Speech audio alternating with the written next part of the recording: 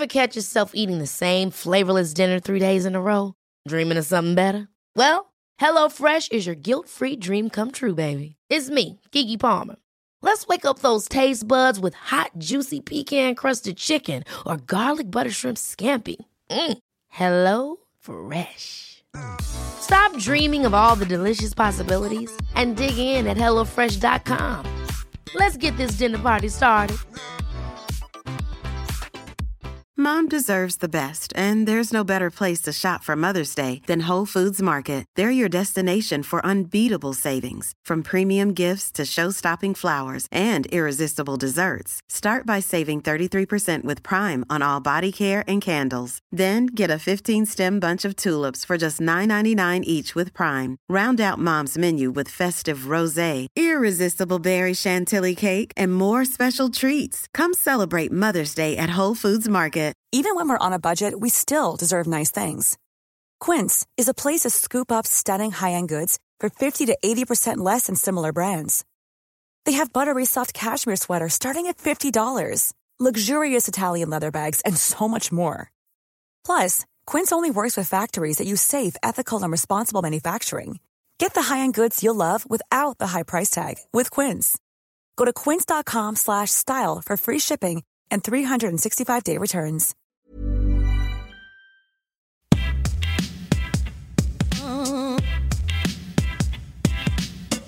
Yo, this ain't parents out to lunch. No, this is parented with the punch. Oh, this ain't parents out to lunch. No, this is parented with the punch. Class is in session. Please be seated. Behaviors that get attention get repeated. Avoid the power struggle cause it will get you heated. Listen to Amanda cause she knows how to teach it. Yo, this ain't parents out to lunch. No, this is parenting with the punch. Oh, this ain't parents out to lunch. No, this is parenting with the punch. Yeah, yeah, yeah.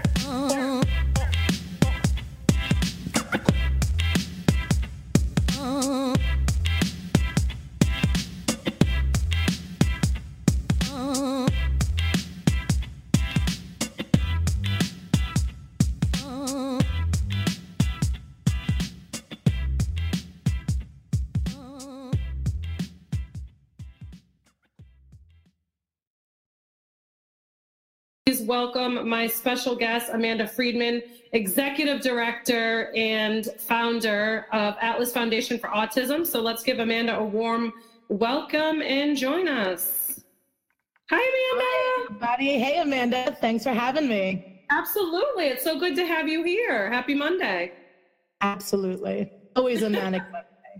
Yes. Yeah. Well, especially in our industry, right? Working with kids and true. Oh. Full moon and a Monday always goes a long way. Oh, yes, my friend. Yes. So tell us about Atlas Foundation for Autism. Well, we are so excited to be a community-based organization, connecting with people like yourself, kind of outreaching, finding a way to let everybody know we all have a say, a voice, and a responsibility in helping this amazing community of special needs and parents in need. So Atlas Foundation for Autism is a nonprofit organization. We run a school for kids 7 to 21 with autism and other differences. We have after-school programs. We run free programs every other Saturday from 10 to 12 to bring our community together, to get parents connecting with each other in a sensory autism-friendly land, inclusive. Anybody can come. It's really exciting. And then we try and get, workshops and other supports to make sure we're letting people find the resources they're entitled to, because nobody can really do it on their own. And so we like the idea of helping people find their direction and find their voice. Absolutely. That's awesome. So, and what are the ages that you guys serve? So our school is from 7 to 21, but our other programs go as young as 4, and we're really reaching far out into the adult community now as well. We do some internships, volunteer opportunities. We're offering supportive classes and individual therapy and helping individuals on the spectrum and with other anxieties and needs and challenges to build their relationships both within their family, romantic possibilities, the workforce, sibling rivalries, all sorts of different dynamics, really.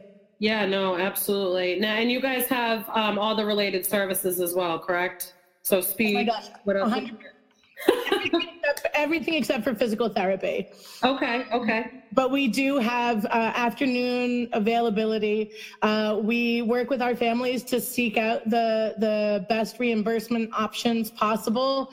We try to help act as a liaison for families going through the front door, dealing with the Office of People with Developmental Disabilities, health insurance, Board of Ed, supports, busing, even just like finding things. We have people who contact us from outside the country just looking for support. How do I handle this? I want to start a school. Can I come, see what you're doing and bring it back?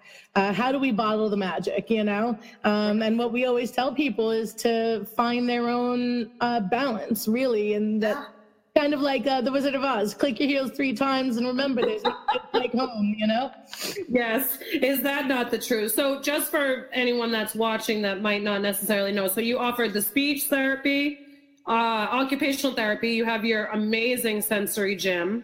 Thank you. Yes, it's our swings, our rope climb handle as cute and sweet as a 2-3-year-old and up to adult weight. So, our staff, our team, our adults with some vestibular needs as well can all get on a seesaw, get on a swing, and really feel good and find their balance. And we also work a lot with within the context of our school model.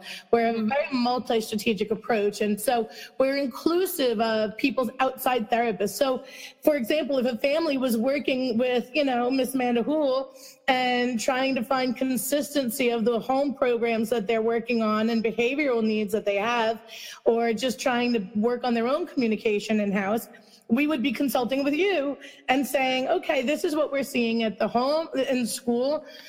These are the challenges that are coming up, and how can we help carry over what's going on? So we're all using the same language, maybe following a sensory diet together with the kids. For anyone who's not sure out there about a sensory diet, really, you have to take care of the body before you can kind of take care of the mind. And if you feel like you're spinning out and overwhelmed, people are going to have a really hard time concentrating and processing information. So we always say you got to find the center and then explore from there. Right. Yeah. I love that you brought that up, because I've had quite a few families recently that have some sensory struggles. And as we know too, sensory processing isn't really something that is like an official diagnosis, or at least where I am in the Boston area. New York, totally different story. Right.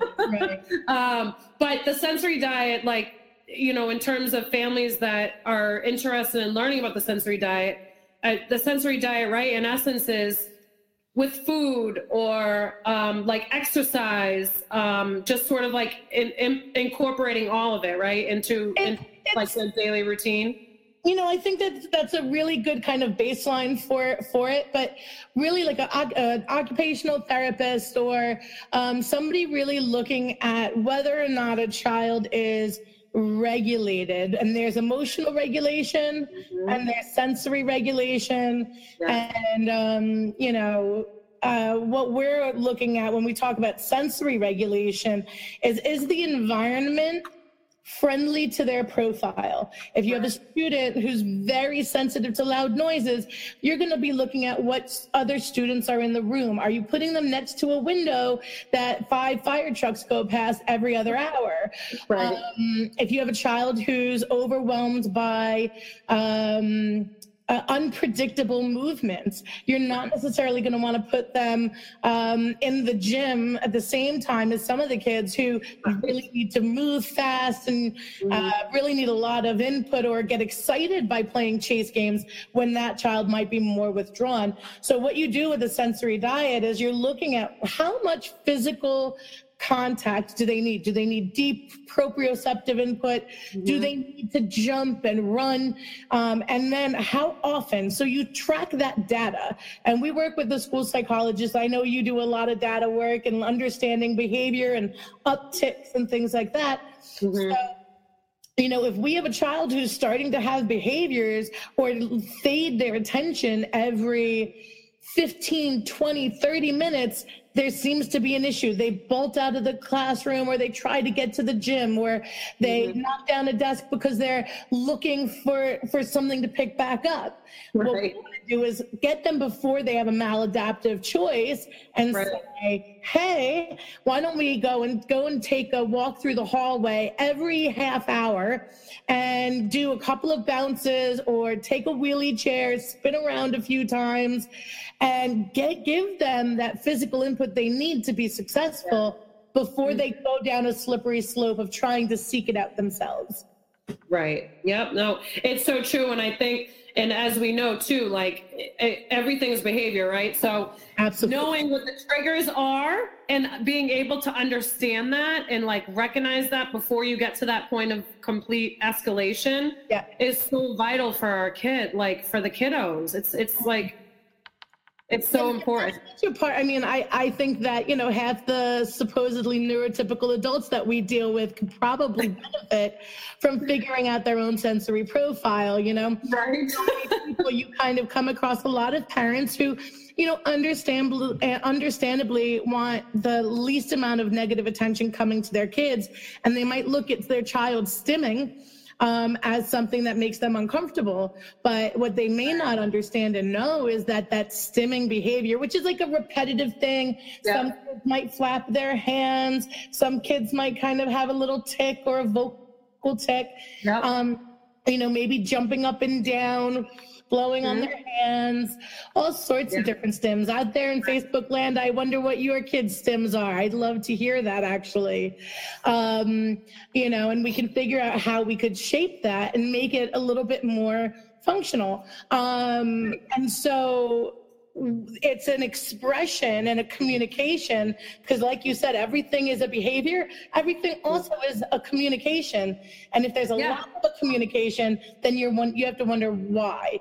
And so with that stimming, it's, okay, are you excited right now? Are you nervous about something right now? Have you maybe lost your place and aren't sure of what you're supposed to be doing? So you look for what's familiar. You look for what's safe. And stimming does that. I take my cute little piggy pen and I flick it before me. I don't have to take in the whole world around me, because I'm looking at one thing that feels safe. Yeah.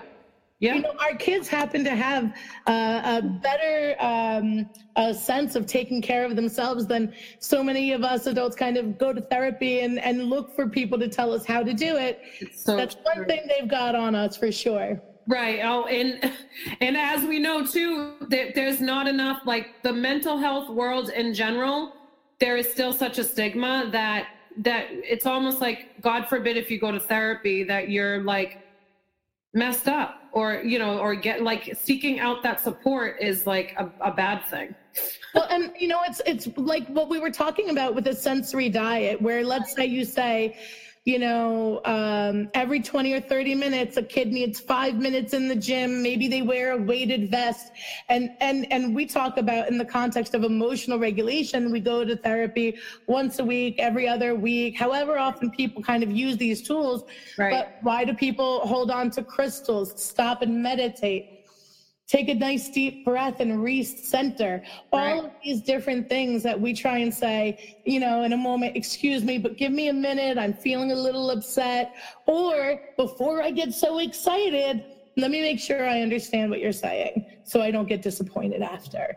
So we're just really looking at the parameters of all of the different outcomes in a way that's manageable, so that in an unpredictable world, we can find something that does feel familiar. It's one of the reasons that a lot of therapy offices, doctor offices, autism programs, you'll find that they don't tend to want to make a lot of change to the environment because they want the familiarity for their clientele.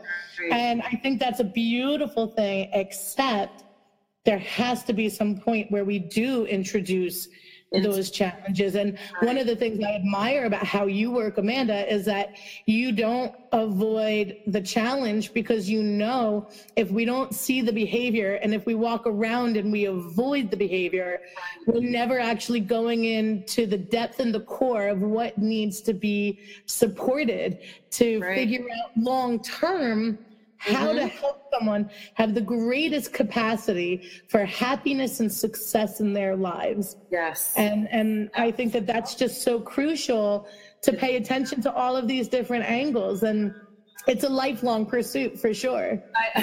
I totally agree. So like, as far as the environment piece, I, of course, and I miss New York immensely. I hear the horns in the background. Talk about an auditory processing challenge. No, I don't hear the background, and I don't think I mentioned that Atlas Foundation for Autism is in New York, for anybody that's watching the replay or catching on the podcast. 252 West 29th Street. We're right by Penn Station. Yes. We get awesome location. Crossing, and 7,300 square feet of fun. Yes, absolutely. And I'm actually proud to say that I have worked with Amanda at two of her businesses, actually. Her business prior to Atlas Foundation, and your approach in terms of just working with children, of course, which is how I got drawn and could even work in a space like that, is because we share the same mentality and like approaches to working with children. And we don't look at each child as like one particular methodology or label or every child is totally different. So but back to the whole environment thing. So because I'm in the Boston area, right, I don't have the luxury of working with children in the school, so it has to be in the home. And as we know, the home environment is that's where you see a lot of the behaviors. That's where a lot of them begin, prior to or even behaviors that the children are emitting in school or even out in the community. So I definitely think having that piece is definitely crucial. Well, and I think, Amanda, with the work that you do, and I love that the fact that your organization isn't just about the parenting piece, but the couples piece and the relationships piece, because the strain that can happen when all of a sudden maybe the kid's doing great in school, maybe their ABA therapist or their PT that comes twice a week or whatever is not seeing all of these challenges, and then the parents are so exasperated because they're wondering all of a sudden, why is my kid breaking down as soon as they get home? And what they don't realize is it's often not that they're necessarily creating or perpetrating the habit, and that can happen, and that is a challenge. But I think that a lot of times the unconditional love of that parent and the relief and the lack of judgment that a child is going to feel once they get home and they've been coping with demands and they've been coping with erratic and unpredictable sources of sound and expectation and language, and maybe they just can't wait for their mom's like banana bread when they get home, or just that big hug that they aren't going to necessarily get because it may not be appropriate for them when they're out and about with new peers or with staff. But that affection that we all want so much is something when they get home, they want full force. And sometimes, mom and dad are getting dinner ready, finishing up the books, cutting the lawn, whatever the thing is that needs to kind of happen. because life is calling, and yet this child is just looking and ready to completely, unwind and collapse because look what a great job I've been doing. I left you at 6:37 this morning, and it's 4:30, 5 o'clock, and now should be the time and the relax fest. And kids are narcissists on the best of days, and so once they get home, they're not thinking about the fact that mom and dad actually have work, other family things, holidays to plan, something got canceled, other siblings, and then maybe parent teacher conference for their younger or older brother or sister. My little brother ate my homework, not even the dog. Things happen, right? And I think that it's really important to add that extra cushioning and support and structure sometimes to home, even though it's counterintuitive. I've had so many parents say to me, but I don't want to be the teacher. I want to be mom. I want to just be dad. I don't want to have to be firm. I didn't like it when my parents were that way with me. Right. And I think it really depends on what issues are at hand right now behaviorally, or what is going on that's like the real priority, and that's how you can gauge whether or not you can let things slack a little at home and call Amanda Hool and ask, how do I make sure I'm not compromising my kids' growth at the same time? Hi there, Janine. Thanks so much for tuning in. Great to see you there. Yeah, no, and I think the big piece too is when we hear firm, I think parents automatically assume that means mean or rude or not non-loving. Right. And essentially you can be firm and loving. I mean, my approach, your approach is firm and loving. We have those boundaries. You can still is not the enemy. Yeah, right. You can set those limits, and have those expectations, but still be loving at the same time. You can be firm for 2 seconds, and you can go right back to being loving again. Exactly. And the truth is, I think that people don't realize that the world can be a very intimidating place. And, children, teenagers, a neurotypical teenager's mind is still really in need of a lot of growth. And research stands to prove that. And I think that when children are acting out, so often they're doing that because they actually want their parents, their caregivers, their loved ones to say, I can handle your tantrum.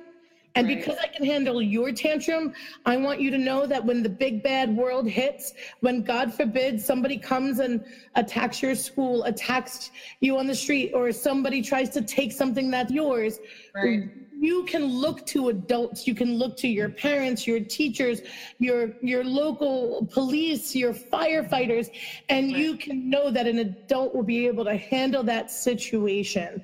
And so it may not seem like a big deal to say, no, you're not going to have dessert before dinner tonight, but that one little thing where you have a rule and you follow through on that can be so significant to that child understanding what they need to do in order to be safe and well.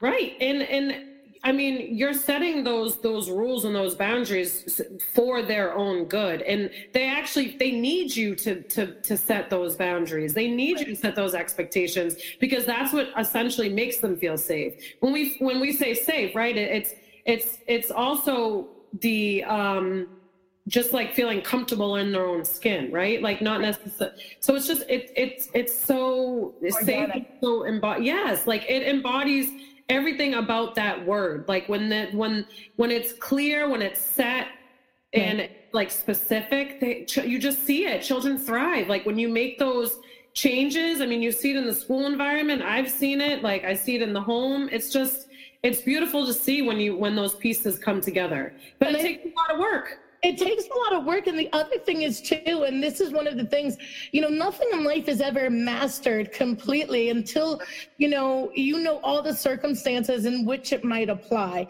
And I'll tell you, if anybody's figured that out or has written that book, I'll go buy it myself. because I think that our children in our community too are so evolving, and some things evolve just by virtue of nature, puberty, understanding. Sometimes things start to kind of click because all of a sudden they're inspired by a peer. They're feeling more, like you said, more secure within themselves. And so you have to reevaluate the priority goals as well, because a lot of people say, oh, well, we fixed this. I'm done with therapy. I'm done. My kids cured from this situation because we've had 3 weeks of no major tantrums and just a little bit of, some mini challenges. But compared to what it was, that's so great. But you know what? We're actually letting our kids down if we don't constantly raise that bar. Go to the next mountain, climb another thing, start again, and have expectations that grow with our kids. Because it's not good enough that they're not at the bottom 10 or 20% of their grade level now at this point. Every day we have to accept that we don't know them in this new moment. And we do have to look at ourselves too. There's a subjectivity to it. And you could have 1,000 data charts to sit there and say, what was the trigger? But you know what? If you look at your own mood, and you might be, not you personally, because I know you keep very balanced, right? and you got this down. But I think that within myself, within my team, within parents, one of the reasons that we need to consult with somebody like you is because we may not realize, you know what, have you slept recently? When's the last time you went out to dinner with somebody? Or what's the last time you read a book that wasn't just about, your child's disorder or challenge? And they don't realize they're cranky. And so maybe they're over giving out the strikes and they forgot to give out the positives and the reinforcers. And I think really having the objectivity to look at yourself without judging yourself and know that there's going to be a certain amount of subjectivity to all of our moods, and you bring in humanity and you say to the child or the adult you're working with, I'm doing my best with what I have right now, and I'm sorry if you don't like my answer. It's still this, because you still have to maintain that sense of authority and comfort, but there's room to reevaluate at another time. Right. And that's the piece too. Like in that moment, yes, you can reevaluate literally like 5 minutes later, depending on obviously the situation. Like the negative reinforcement, I think parents hold on to, which, by the way, hello to everybody else joining in. It's nice to see you there, guys. Hi, Erika. Hi, Lorianne. Hey, Darnell, Janine. Thank you so much for joining us. Thank you, Amanda. I cannot see that because I don't have my cell phone on, so thank you for the shout outs.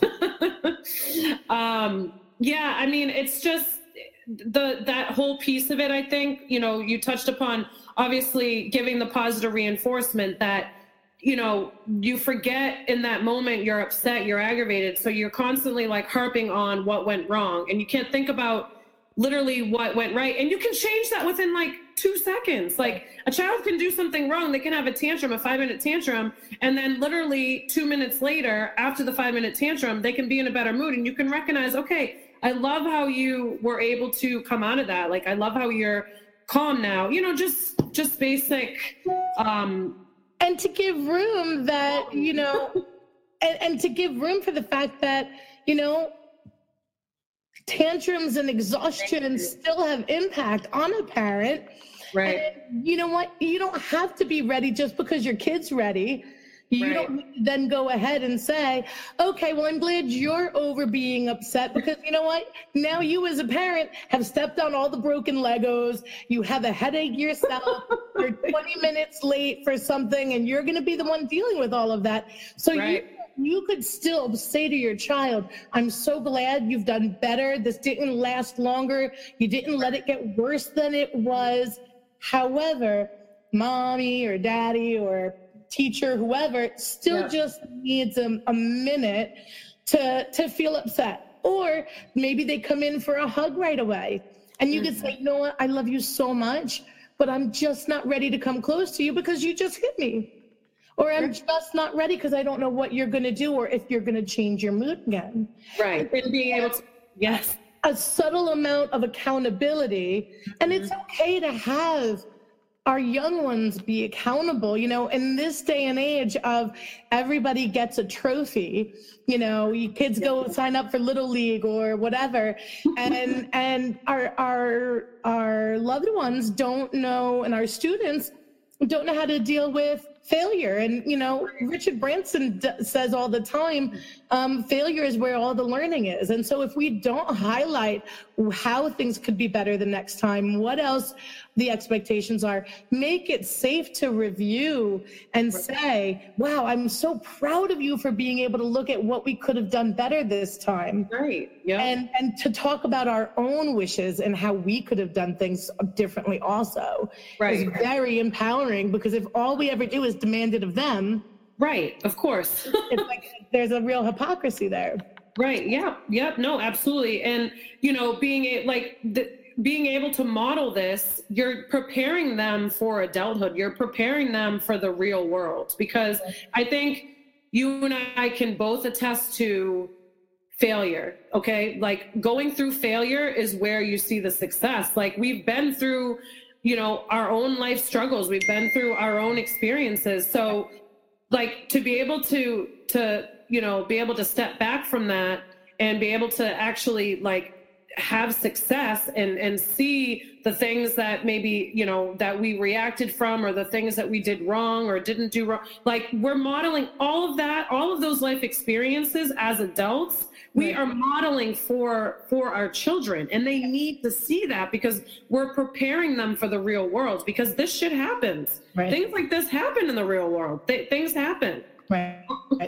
And it is one of those things where, you know, you end up, as much as you want to try and think you're going to know all the things that are going to happen and to plan for as a parent, you know, what to know, what do you expect, you know, while you're expecting, right? The best laid plans and everything in life are never really met. And so how do we react in a way that's human and is sensitive, and yet at the same time really helping us progress? And I see now here too, we have a comment here. I have the girls write in their feelings book or diary when they get mad or upset, and then we talk about what happened and what we could do to not have those outbreaks. And that's just amazing. And there's actually a term for that. There's something called like a social autopsy. I know Richard Lavoie, actually out of Massachusetts as well, had come up with something like that, where once you have that actual tantrum kind of subsiding and the anger starts to subside, you know, if you give the notebook and the pen at the wrong time, someone's probably going to get like swatted upside the head, right? But when it's safe and you don't have to duck and cover, right, then you do want to get those expressions out. And you want people to learn how to negotiate, to mediate, and to know that emotional language is just as important as the specifics of what happened. So, Janine, it sounds like you've just got an amazing hand on so much. And, you know, I'm glad to say that both personally and here today on the live. It's incredible. And it's not easy to figure those things out, especially when you have multiple children with two totally different profiles, maybe, or two different personalities. Yeah. Yeah. I'm sure, Amanda, you must see that a lot in your practice too. Yeah. I mean, we all know every child is different. They all have their own quirks. They each have their own way of handling their emotions, you know, more expressive, less expressive. So I think, you know, being able to discern and be able to know like how each child handles those certain, you know, situations or behaviors, and Brooklyn's coming to say hello. It's just so important, because I think we know too, you know, you can't teach every single child one certain approach. It doesn't work. Like, you can't just use one methodology or strategy. But so many people do, and they want that security of saying, I'm a DIR floor time parent only. I'm a ABA parent only. I I'm going to sunrise, only. And the truth is, how do we spice our food? It's usually not just one or two things, right? We usually add a dash of this, a dash of that, and sometimes you're in the mood for a little more, and sometimes you're in the mood for something simple. And I think that it's really important when we're looking at our students and their needs to say, we have to look at everything that's out there, because the world is changing, and we have to pay attention to all the different tools that might help. And honestly, if I looked at how I was raised, my repertoire and my tool belt isn't one I would pass on. And so if I went with what was familiar to me, I wouldn't necessarily be able to do a better job for these kids that we're dealing with than what I knew. And I think that keeping abreast of all of the different things, knowing your non-negotiables though, like for example, we happen to have like a non-negotiable about edible reinforcers for discrete trial. So like a discrete trial run is if you're asking someone to do something really quickly, multiple times, to them, let's say, a color. Yeah. And every time the child, you have red and blue and green, and you say, oh, show me red, touch red. Every time they touch red, some philosophies would say, great, you give them an M&M. Every time they get it wrong, you withhold. Yeah. Or they have to get it done 5 times right, and then they get that reinforcer. Right. And I think that there's nothing wrong with that for certain people, but for us and the way we work, we want the engagement and the learning and the anticipation to actually be the reward. Now, mind you, we may say, first, let's do all of these colors, and then gym, first this, then maybe we could go to the kitchen with a natural consequence, take a walk, and if you're hungry, you can communicate that. But it's not directly tied in to the work, because then our students are very clever in finding ways to manipulate the situation. And to all you parents out there, if you wonder, is my kid smart? Is my kid doing okay? If your kid can talk you out like of getting grounded, or find a way to get that cupcake we were talking about earlier before dinner, and you don't even realize how you just said yes, honestly, use that. Manipulation is a sign of intelligence and coyness. They just don't know that it's important to take that same effort into maybe following the rules, cleaning up their room, doing something that's being asked of them. They don't know that that's going to bear a good result for them, but they do know if they go and they exhaust, mom and dad and say, I want it now, or go knock everything else off the countertop. And while mom is cleaning up the mess, go and sneak a cupcake off of the table. Right. They figured out something that works for them. Right. So you want to pay attention to those things. It's annoying. You might get a little frustrated, but you want to pay attention to, that's funny. I was thinking, thank you for that. That is something that they need to know, and life is going to be a skill for them. Yes. That manipulation, and you can call it out and say, you know what, that's really clever that you just tried to do that. Right. Why don't you help me clean up? And maybe we'll bake some cupcakes together later. Because the truth is, behavior comes out of a need for connection. Yeah. Communication comes so much out of a need for being seen. And, you were talking earlier, our very first organization that we started in 2009 was the Emerge and See education. And it was because out of looking how we pick ourselves up and see the world, people can then really look at us, and we can find ways to make things not feel like such an emergency and feel like there's a solid ground. Mm-hmm. And now we're, this beautiful nonprofit, this school of, 17 full-time kids, all of these different approaches, and constantly growing with our community to say, let's figure out how to take these evasion tactics or these sensory needs, or these constant attempts at people to say, I'm not bad, I'm just trying to get help. And to make that help exciting, and to make it something that feels worth the effort. Because kids who are acting out already have something hurting them, usually. So what do we want to do? We want to heal. Right. We want to support. And then we want them to fly, you know?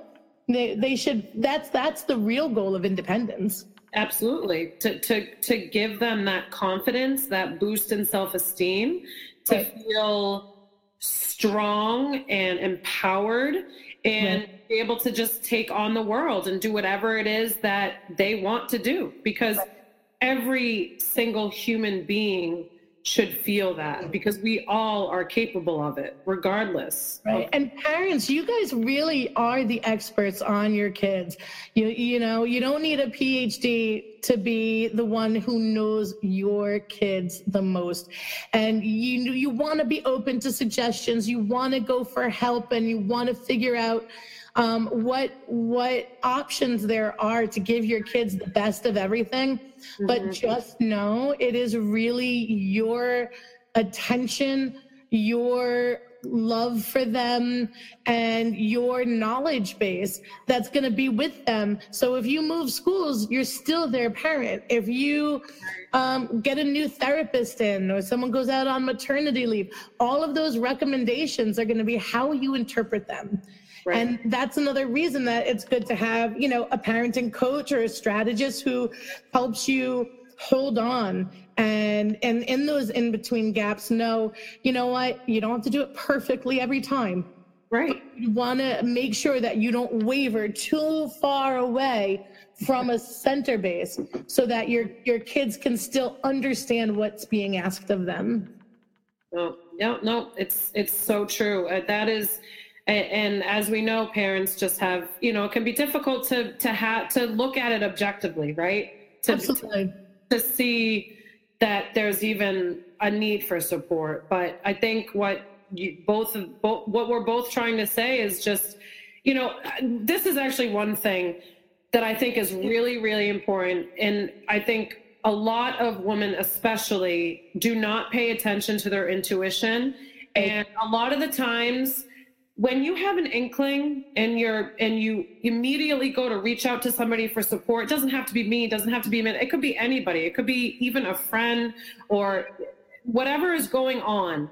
Right. That is within that second, that was your intuition telling you that this is something that you need to do. Don't stray away from that, because I hear too often that, you know, you reach out for the support and then you don't hear from them again. And it just breaks my heart, because it's so hard to, like, in that moment, recognize that you know what you're doing, right? Because there's this huge guilt piece and being judged. And I mean, we already know, especially when it comes to parenting, there's so many different, like, ways to parent, right? And people are constantly judging, and it's hard to sort of, and there's so many books out there that you can read, and it's hard to be able to, like, recognize in that moment, or when you're, you know, pulling your hair out or needing that extra support. And again, it could be just a family friend or you know, your spouse. But that permission piece, right? You might be able to say that there's a reason that parent support groups are some of the least attended when it comes to the autism population, right? Nights out, childcare, getting someone you could trust, so that going out doesn't cause 12 more problems. Right. A lot of times people are like, you know what, it's not worth it. I'm going to go out for one night, try and have a nice time, come home, and I'll be up till 2 a.m. cleaning, underwear off the ceiling fan or whatever, because things might have gotten out of hand. And so when you have a behavior plan, when you have a support, when you have some familiarity and who maybe is caring for you, your kids, when you go out, lay down those rules, help people understand what your family does. Right. And not everybody has to like it. not everybody even has to agree with it, but they do need to respect you as the parents, and then you as a learner yourself. Right. Say, if you don't like what I'm doing, what do you recommend? One of my staff always cracks me up when we're having team discussions. There is no room for defeat. It's like don't cry if you don't try, right? You I love it. And I do too. We can be exasperated by a lot of different situations. Yes. But at the end of the day, these kids and young adults and adults still need someone to be clearing the path. Right. And our job is to make sure that we crumble at a later time when it doesn't affect them, and enough room to just be human and let them know that scraped knee, falling off the bike 12 times is actually more important than getting it right the first time. Thank you. Yes.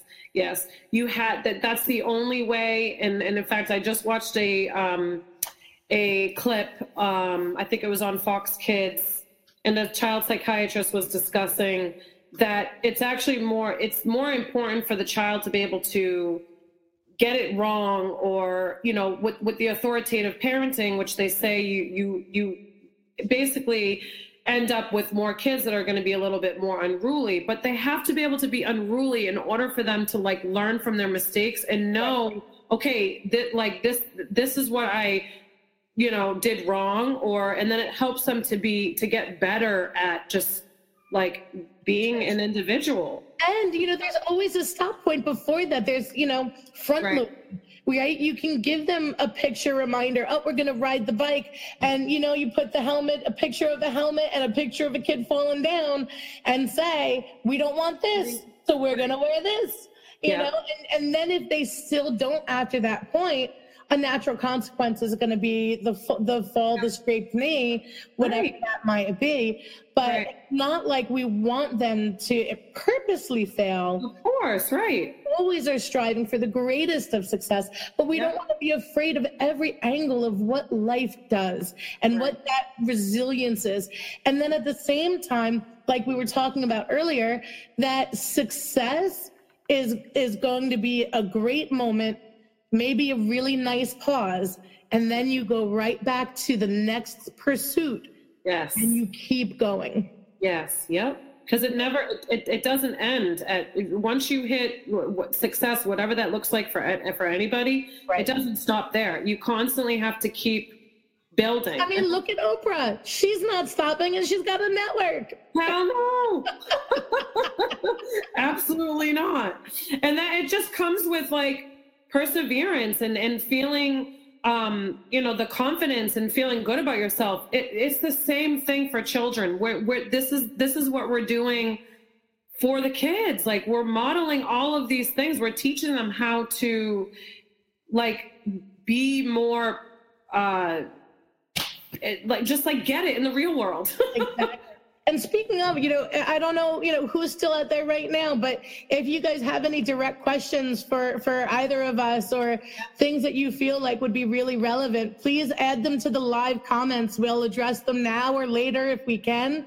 And be really happy to find out what do you need in regards to support with your child and communicating with their school, or supports in the home. What would you need? Possible strategies for understanding how to deal with some difficult situations, or even just things that you're excited about, but you're not sure how to tackle them.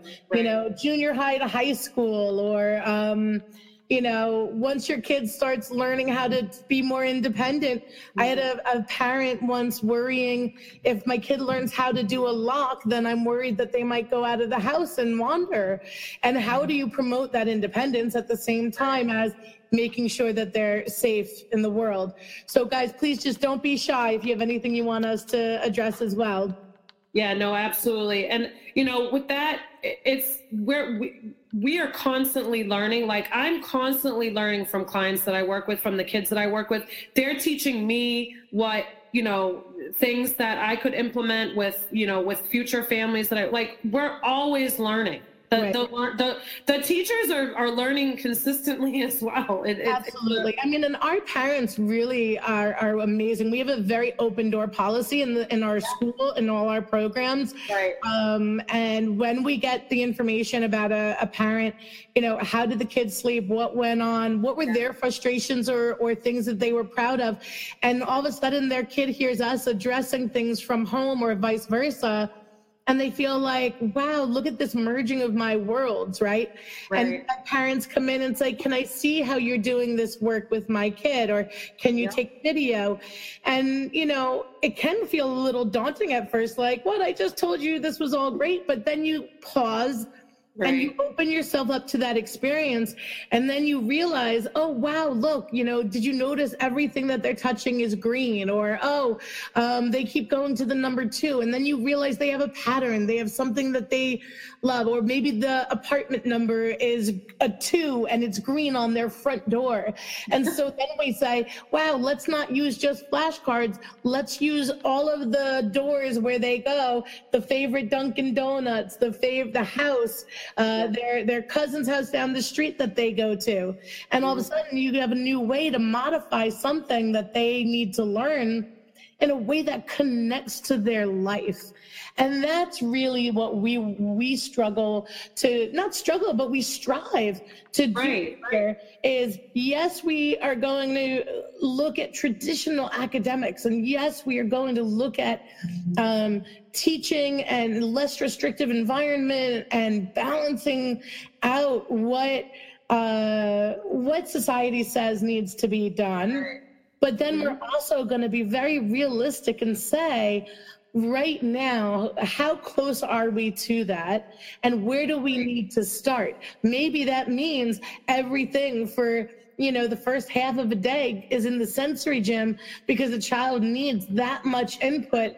And instead of trying to get someone who can't even pick up a pen without it falling or throwing or being a tool for something else, that right now, if this kid likes to go and spill your coffee and put it on the wall, okay, let's get a big canvas and some paint and teach them number 1, 2, 3 in that same way.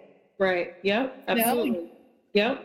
There's all sorts of creative ways to not make everything a hardship or a negative, right? Yeah, no, absolutely.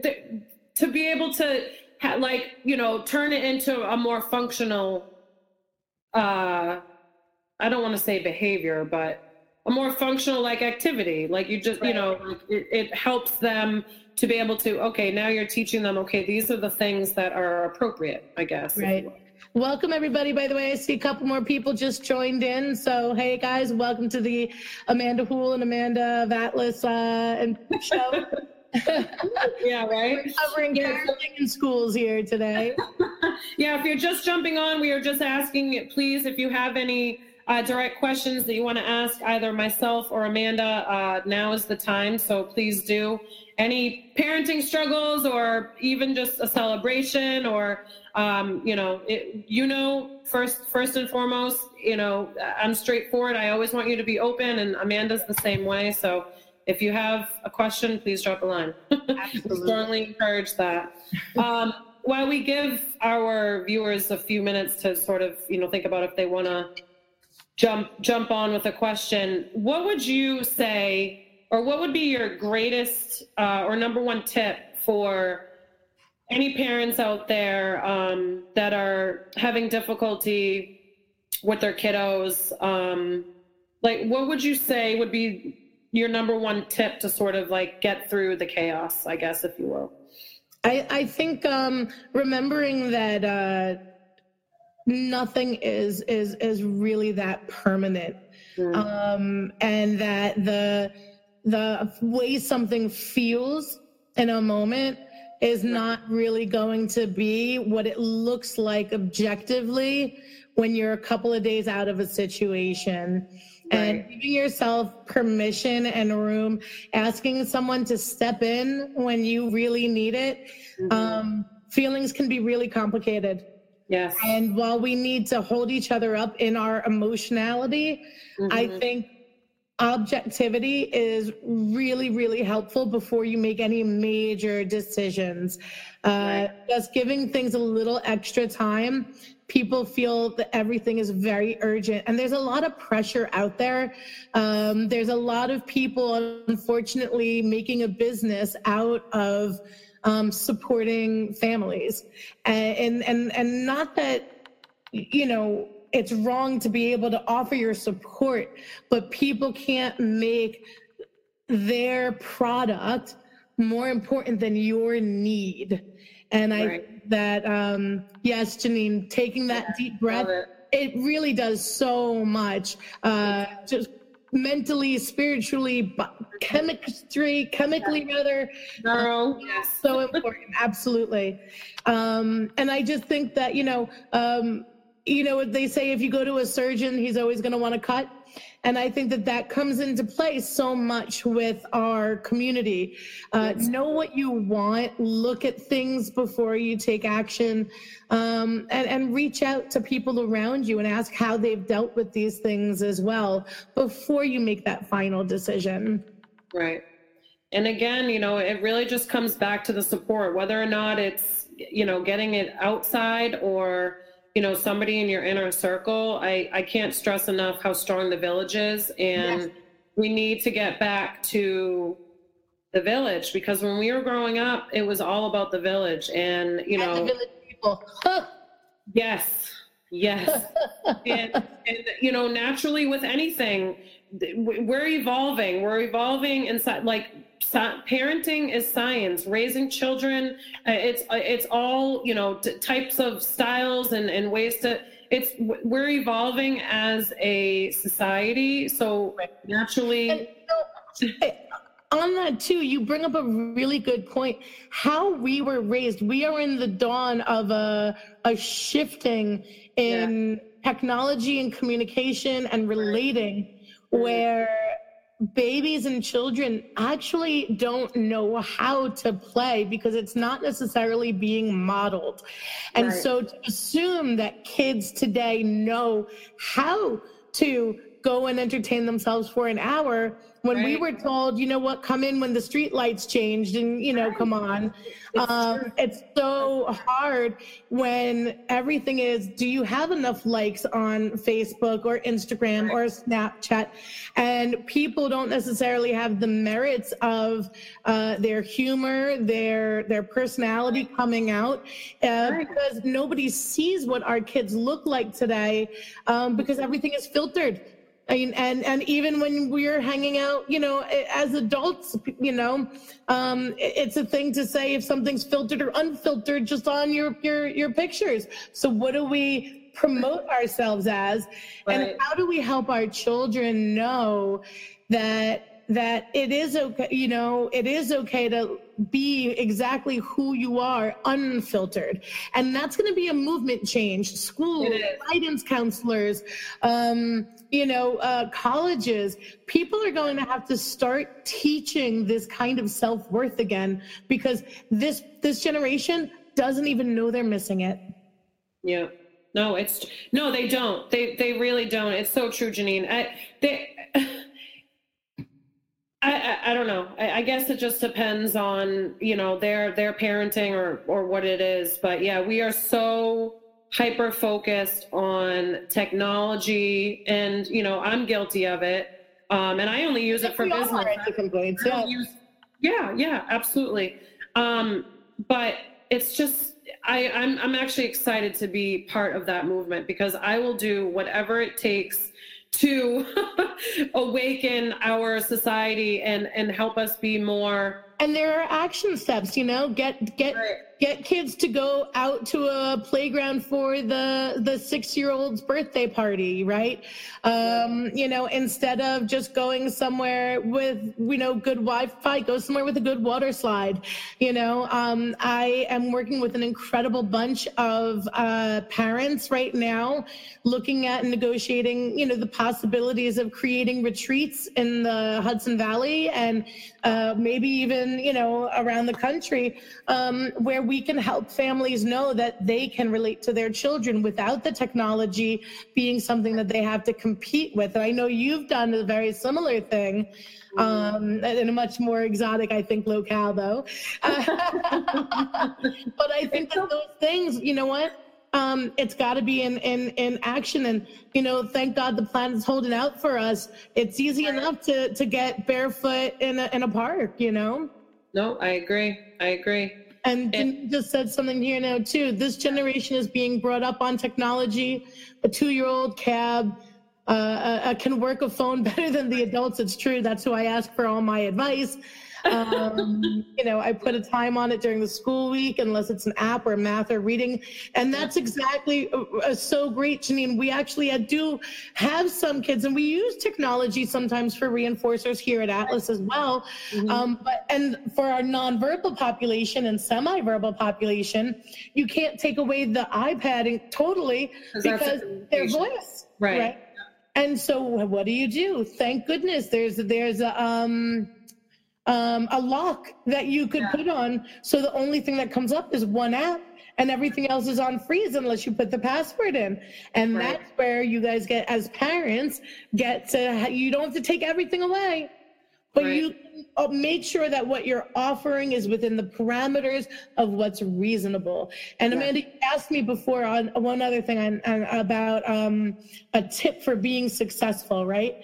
And I think that being able to be consistent, right? Making sure that what is being presented, or what discipline you say you're going to do, or never mind just the discipline side, because we're also yes people. We are yes people. It's not just no, right? What we're talking about is follow through, so kids can trust us. And so if you say, you know what, if you get all your grades this semester, I'm going to take a half day off work and we're going to go somewhere and play hooky, then you have to follow through, and if you can't, there still needs to be some way to help understand why and what happened.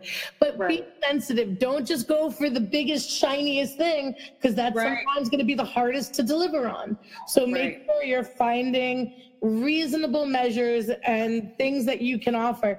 But I think, guys, you would be really surprised to know that you're celebrating your kid, your praise, your attention is usually the best reinforcer that they really want more than anything else. It's true. It's so true. They are so happy, especially with the younger population. I even see it with my 10-year-olds, 14-year-olds. I mean, it doesn't matter what age, kids just want the acknowledgement and the reinforcement from their parents. And it can be the simplest thing that you reinforce, or as far, what they earn. Literally like a trip out to like the park. It could be anything. It could be a very inexpensive activity. It doesn't, or it could literally just pair that with the technology. Get your ninja fruit on, people. Take it back and forth. I mean, this is what's so great about these other models, right? You've got your ABA, which is your analyzing of behavior, your understanding of what's creating certain patterns. You've got your floor time, which is asking for that beautiful table tennis of return of effort, eye contact, communication. And then the beauty of something like Sunrise, where you're saying, I'm going to connect with you. I'm going to join you. I'm going to love you unconditionally, exactly where you are. Teach, where you can rotate and come across different centers that allow a little bit of just an association and a change of location. Because sometimes just that little physical break get into a new place for learning. And that all can be done at home with grandparents. I think you guys will need to have a harder time with your behavior plans, probably for your aunts and uncles or grandma and grandpa babysitting, to ask them to respect it. But if you have a child with a diagnosis, especially, I think if you go to those caregivers who are trying to support you and say, this really is to help our kid in the long run. Love you, Janine. Thank you.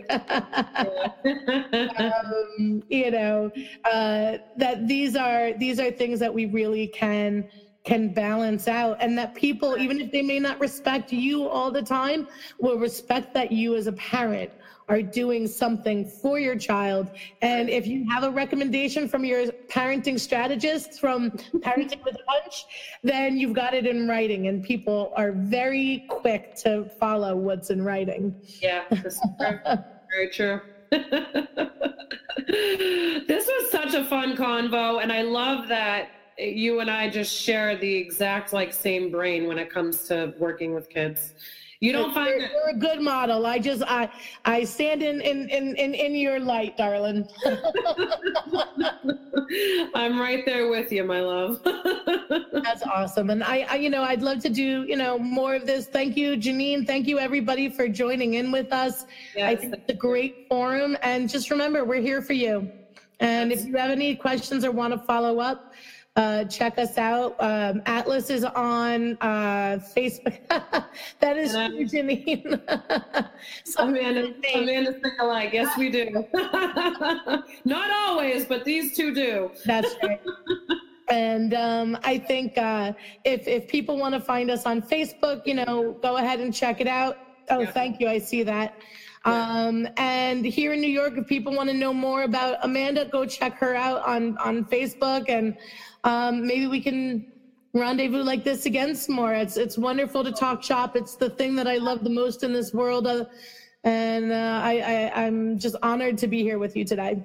Me too. Thank you. Same here. And I really look forward to collaborating and doing more amazing things and putting it out into the world, because it's important. It's important for our family. The village, as you said. Yes, absolutely. All right. Well, thank you so much, Amanda, for being on Parenting with a Punch show today. And again, thank you to my guests that tuned in. We greatly appreciate your presence. And for anyone catching the replay, we hope you enjoy as well. Have a good day, Amanda. Have a great one, everybody. Well, thank you for tuning in to Parenting with a Punch show. It was such a pleasure having you all here today, and those that catch the replay, watching the live, you can check out Amanda's link, atlas4autism.org, to learn more, especially if you're in the New York area. As always, keep asking for more. Parentingwithapunch.com to learn all the ways that you can work with me. And make sure to check out the podcast, because that's where you will catch my awesome outro and intro if you didn't catch the live today. All right, y'all. Have a great Monday. Bye.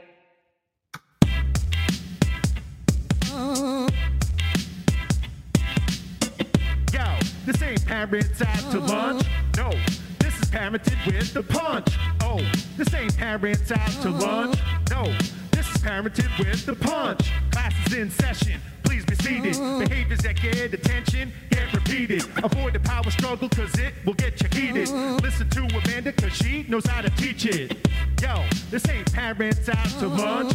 No, this is Parenting with the Punch. Oh, this ain't Parents Out to Lunch. No, this is Parenting with the Punch. Yeah, yeah, yeah, yeah.